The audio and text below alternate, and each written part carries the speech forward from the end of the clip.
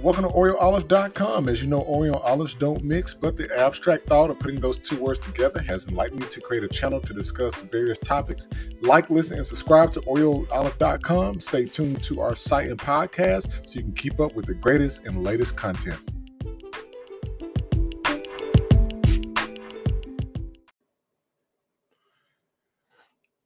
So today, what I want to do is I want to analyze the state of the Black family when it comes to access to wealth and when it becomes a real conversation at the dinner table.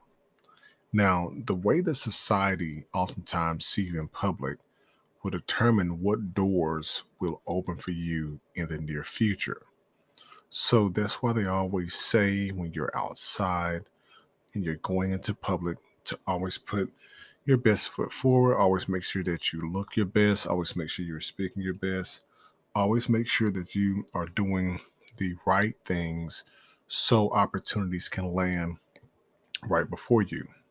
Now, if this is your first time listening to the channel, hopefully you will like the content. So make sure you click like, listen, subscribe so that we can continue to bring these discussions to you. Now, what made me decide to bring this conversation up is I was having a talk with a few of my friends, and we always talk about scholarship and we always talk about education and financial literacy and just a range of different topics around finance and the family. And one of the things that I was trying to figure out this evening is how I would bring this conversation to you. And we all know why we're in the state of the financial literacy, or we already know why we're at the current stage where we are in financial literacy. But I want to dive a little bit deeper and expound on a few points that I think that could be beneficial to us, because if we understand where we're coming from, we can understand that where we're headed. And so one of the first things that I was thinking of is, where does financial education come from? And that question, even though it may seem very broad, is actually very specific. Because if we can understand where the financial education comes from, then we can understand where we can point that type of conversation going forward as we go from generation to generation within our family. So one thing you have to keep in mind is financial literacy, from what I think, is that it most definitely comes before you're actually born. So let me put this into perspective for you. So I want you to think back, starting from yourself, and think back to your parents, your mother and your father. And what I want you to do is kind of keep going back. And maybe go to your grandparents and your great grandparents, and just think about, how did your parents plan your path to financial literacy? Because when you often look at times at families that are very wealthy, you can more than likely count the number of generations that wealth has bounced from one generation to the next generation to the next generation to continue on that family legacy. But oftentimes in our community, it may not always go that many generations back. And so we have to make a decision to decide, are we going to be the ones that are going to make that sacrifice so our children and their children down the line will be able to not only be financially educated, but also apply the application into creating wealth? Now, what I want you to look at is, what do you learn between the ages of 5 to 18? Oftentimes, we learn a wealth of different things. We find ourselves, we learn how to read, we learn how to write, we learn how to ride bikes. We learn a wealth of things that could help us go through society. Now, what we don't necessarily learn, in my opinion, and I'm looking at it from my perspective growing up and just in what I have actually just seen with my own eyes, is oftentimes in our community, we don't learn much of anything about financial literacy other than probably opening up a bank account. I mean, you maybe get an odd job here and there at a fast food restaurant, especially if your town is small, but there's no conversation like that around financial literacy. And I am willing to bet that majority of the people in our community don't necessarily have that conversation in terms of growing wealth and that path for financial success. I'm very willing to bet that the conversations between 5 to 18, or the years of 5 to 18, are not about financial literacy, but pretty much of probably making money and most definitely spending it.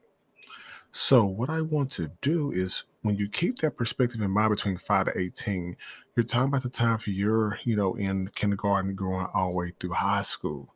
And think about the things that you've bought. Think about deep in your head how many people have told me about financial literacy during that time.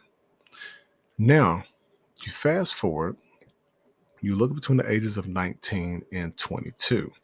And this is the time when you're probably in college. You're just finding yourself, if you decide to go to college in the military or whatever, you're beginning to find yourself. You're beginning to find what you like and dislike and what you probably would spend my money on and everything. And you're pretty much thinking, okay, hey, I just got out of the house. Let me see what I can get into. Let me have some fun. Let me live life to the fullest. And even during that stage, you might run across a friend that may give you a little bit of an insight just through a peek hole of what financial education is definitely about. Now, by the time you're around 22, when you turn 23, it seems as if your eyes may start to kind of open as if you're waking up from a deep sleep. You know that you're back to the real world, but you don't quite know where you are just yet. You're still beginning to find yourself beyond that point. And it's almost to the age of 30 within our community that we will realize what's good debt, what's bad debt, and what makes sense. And sometimes we're even still in the continuous loop of just buying things and not necessarily working on assets or having that conversation about financial literacy. And it's not until you run into that one person later on down the line that you see and you wonder, how did this person make it to this state?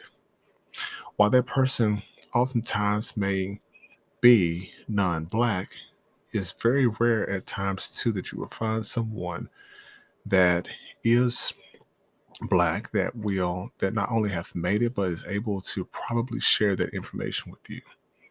So you have to ask yourself, am I presenting myself a way out in the public eye in which somebody will have that conversation with you? Because oftentimes that you will find is people will provide certain types of conversation to you based on how you are dressed. So if you are dressed pretty much professional, they're going to have those intellectual conversations with you. And those conversations are going to spark up. But when you're not dressed to impress, and I'm not saying you have to wear a tuxedo or a suit or anything, but when you looking at that, you have to think about, you know, what at what point would someone want to share those kind of conversations with you? Because when it comes to money, a couple things, especially here in the United States, is people only brag about money when they are probably making over six figures a year. Anytime people are making less than six figures a year, they're not going to really get too exact on the amount of money that they're probably making, but it's almost like that 6.0 range. I mean, that 6.0, but that six figure range is where people really start to maybe try to give you that information. So when you think about it, what is the earliest conversation that you can remember about finance?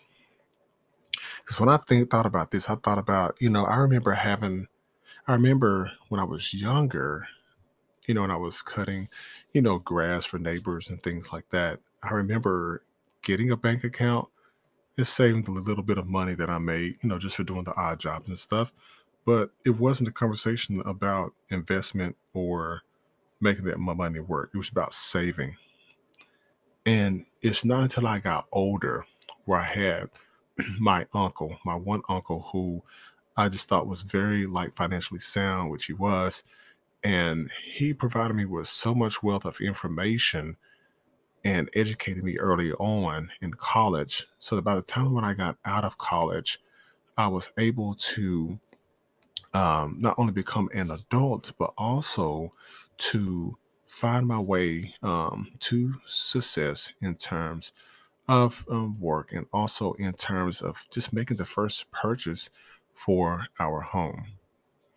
So when you don't have that financial education up front, oftentimes you're not setting yourself up to be able to make those major purchases like that. Say, for instance, if you want to go out and you want to get a new car, and if you don't have a credit established, you're going to have somebody to co-sign on that. So, don't you want to be able to go out and purchase that new home or that condo or that house on your own and be financially sound and have the great score and all that? And oftentimes we don't have those conversations early on. So, when you're thinking about this, think about the key things that you learned from the game of Monopoly. Most of us have actually played that game so many times, and everybody always wants the same two spots. Everybody always wants Boardwalk and Park Place. Nobody wants any other places on the board.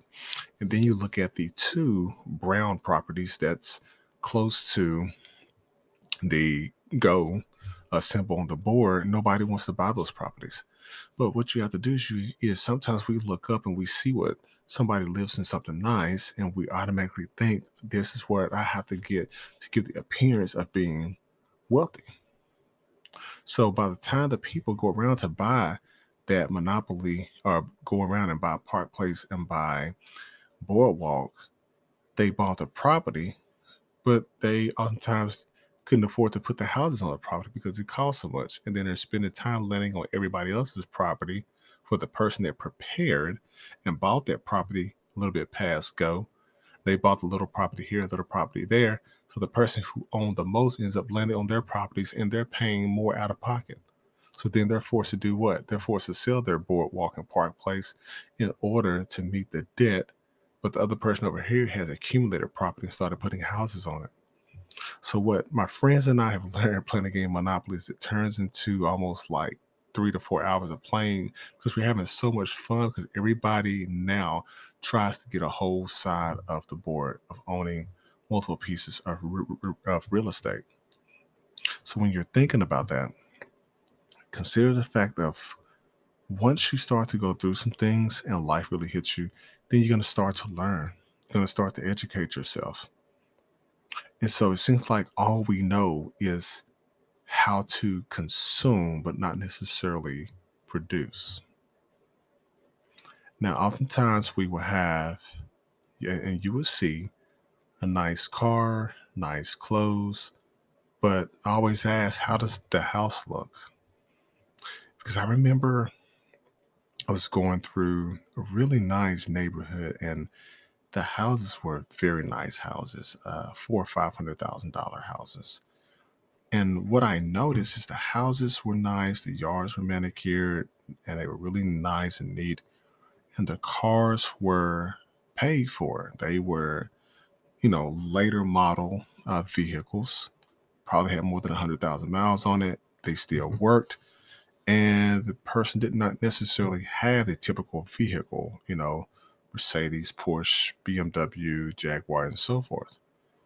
And then what I would find is it's been traveling across the US is oftentimes what I would find is going into other parts of the town or city and even at work and sometimes seeing the really expensive cars, but the houses were not, as fabulous as what I've seen in the previous neighborhoods. And this spans, across, multiple different races and ethnicities of people. And so you have to ask yourself, you know, where does that education come from? Why do we purchase, vehicles versus purchasing assets? Why do you purchase vehicles versus purchasing land? Like those are kind of things that I want to really look deeper into. And I'm thinking about doing another episode on this because I really, really, really want to dive down deeper into this conversation because it's more than just what you see at face value. So you will have oftentimes expensive car, cheap home, and sometimes you will have a really nice home and a cheaper car. Car will be paid for. Then oftentimes you will see, especially within our community, nice clothes and with a lot of accessories. But we also need to look at the number of times that the amount of money bounce within our community itself. Because for the amount that oftentimes that I would think that we would spend on, let's say, shoes or clothes, I know everybody wants to look nice, but oftentimes the money that we would spend on the clothes and shoes, could that money be invested towards real estate and setting the foundation for the generations that's going to be coming behind you. And the generations coming behind you, and what I'm referring to is most definitely your family, your immediate family first. Now, as of 2022, I really want to know how we can increase our stake in financial education, because we have to figure out what is it that we're doing wrong right now that we can correct, and how can we set ourselves up for success a little bit later down in the line. Because it's more than just reading the books and reading the knowledge of it, but actually applying it. Then I want you to look at it from another perspective. I want you to think about how important that your image is to you versus what your financial image to people, where financial image that the people can't see. And what I mean by that is oftentimes we will put on the show and have, the nice car and the nice house sometimes too, and nice clothes, and everything's great externally, but internally within our mind and within our bank account, we will we don't necessarily have that financial backing. If something happened, we could lose everything. And so there are two people that I want you to check out on YouTube. They provide a lot of great information. One in particular is Mr. Richard Fain, and he talks a lot about the financial education sector, and that's his specialty. I've listened to many of his YouTube videos, and his videos make logical sense. And he did a video he did a video just like this one, and he really goes into great detail and going back in history, through history of why we're in the state that we're in, modern day, and then what we can do in the future in order to provide ourselves with more, information, becoming more financial literate. So, what we can do that I want you to take away from this, and just think about this, and definitely let me know what you think and how you feel about it. But what are some things that you believe that we can do collectively to push education of financial literacy to put ourselves on a better path to success?